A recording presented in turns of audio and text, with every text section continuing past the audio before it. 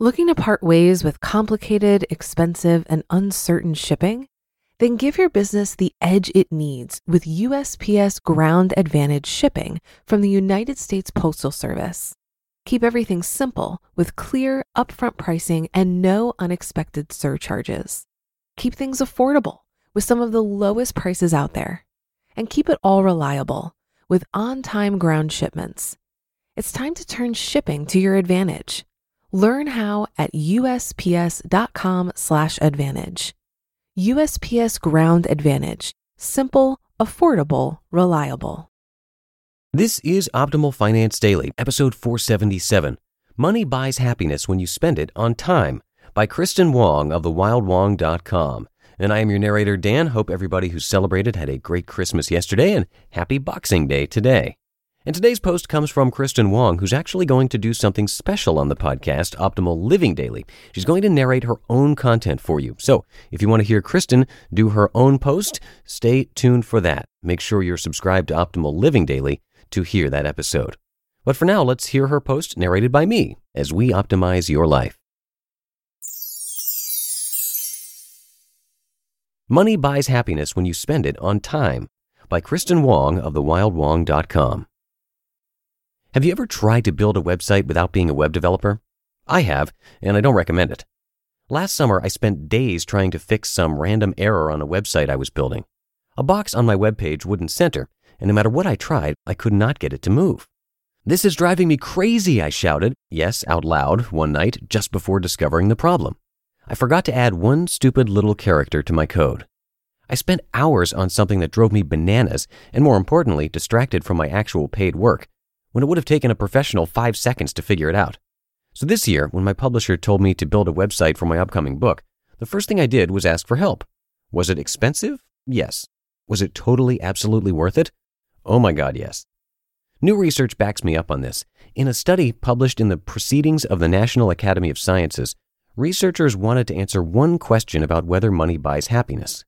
Quote, "Could allocating discretionary income to buy free time, such as by paying to delegate common household chores like cleaning, shopping, and cooking, reduce the negative effects of the modern time famine, thereby promoting well-being?" End quote. Spoiler alert, the answer is yes. Across a series of studies, the researchers found that spending money to save time made subjects feel less stressed and therefore happier. Researchers surveyed thousands of people, asking about their well-being in addition to their time-saving purchases, like paying someone to run an errand or ordering takeout. They found that people who made time-saving purchases also reported higher life satisfaction.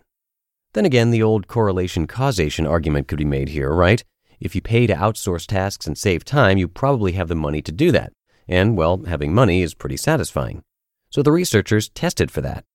In another study, they gave participants $40 to spend on the weekend. Subjects were instructed to either spend this money on time-saving purchases or tangible material purchases, like booze or clothing. The subjects who spent money to save time had lower stress levels and higher well-being than the material goods group. It's fairly obvious when you think about it. Why wouldn't saving time make you happy? We could all use a few extra hours in the week. But where does this fit in with your own discretionary spending? For example, I know I could spend $150 on housekeeping once a month, but I also enjoy spending my money on other things like travel or restaurants, which are also good for my life satisfaction, especially if sushi is involved. And there's another problem. How much do you spend? If I had housekeeping help once a week, that would probably make me pretty happy, but it would also cost me $600 a month, and my budget just ain't built for that. Put simply, how do you decide when to pay money to save time? A few thoughts. 1. Calculate the value of your time. This is a simple but effective exercise in valuing your free time. Use an online calculator to figure out how much 1 hour of your time is worth. That makes it tons easier to decide how much money to throw at a task. It takes me half an hour to transcribe phone interviews for the articles I write. Or I could pay someone else $10 to do it. Probably in less time. If I earn $50 in an hour, that $10 to save 30 minutes is totally worth it. Even if you're not a freelancer, though, just thinking about your time in terms of money helps you value it so much more. Plus, it gives you a ballpark idea of what to spend. 2. Prioritize your spending. Chances are you have limits on your discretionary income, which means you have to set priorities for your spending. Money experts tell you to spend your money on the stuff you love, not the stuff you simply like. So how much do you love having extra time in your schedule? If you love it more than sushi, you might prioritize that housekeeping service instead. It comes down to recognizing the trade-offs. 3. Consider the task. My husband is reluctant to pay for yard work because for some strange reason the man actually likes doing yard work. So spending on lawn maintenance wouldn't really be worth it for him. Sure, it would save him some time, but yard work doesn't stress him out. In fact, he finds it meditative. My point? The nature of the task matters, and stress is a major factor in calculating whether the task is worth it. If I'm just kind of bored and lazy and don't feel like making dinner, buying takeout so I can watch reruns of Frasier might not be the best way to spend my limited discretionary income.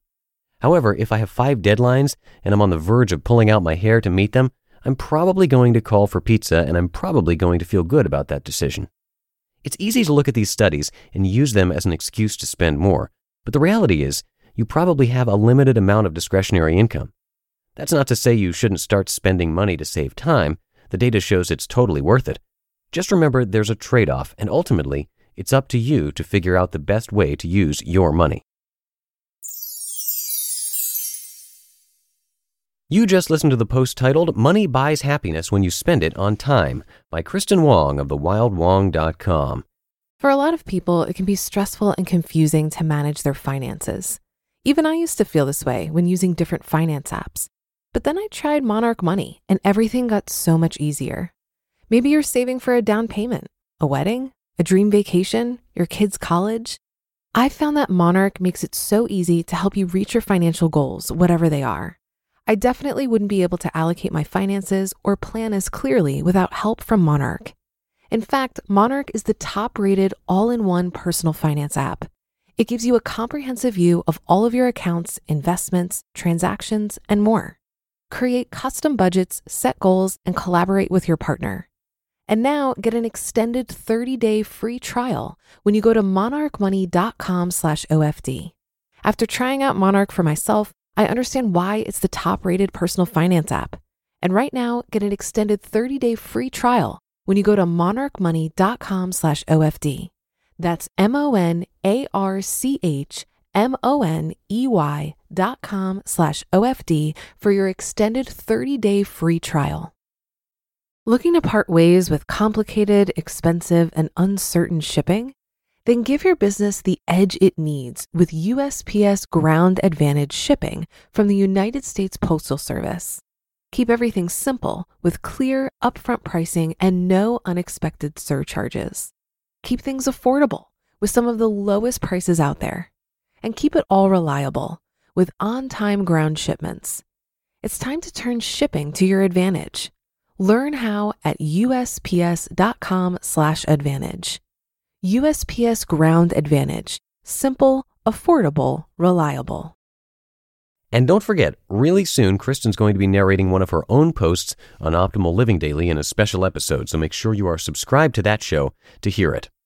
And I'm going to keep this ending nice and short for you today, so thanks so much for being here as always and listening all the way through. I will see you all in the Wednesday show tomorrow. That's where your optimal life awaits.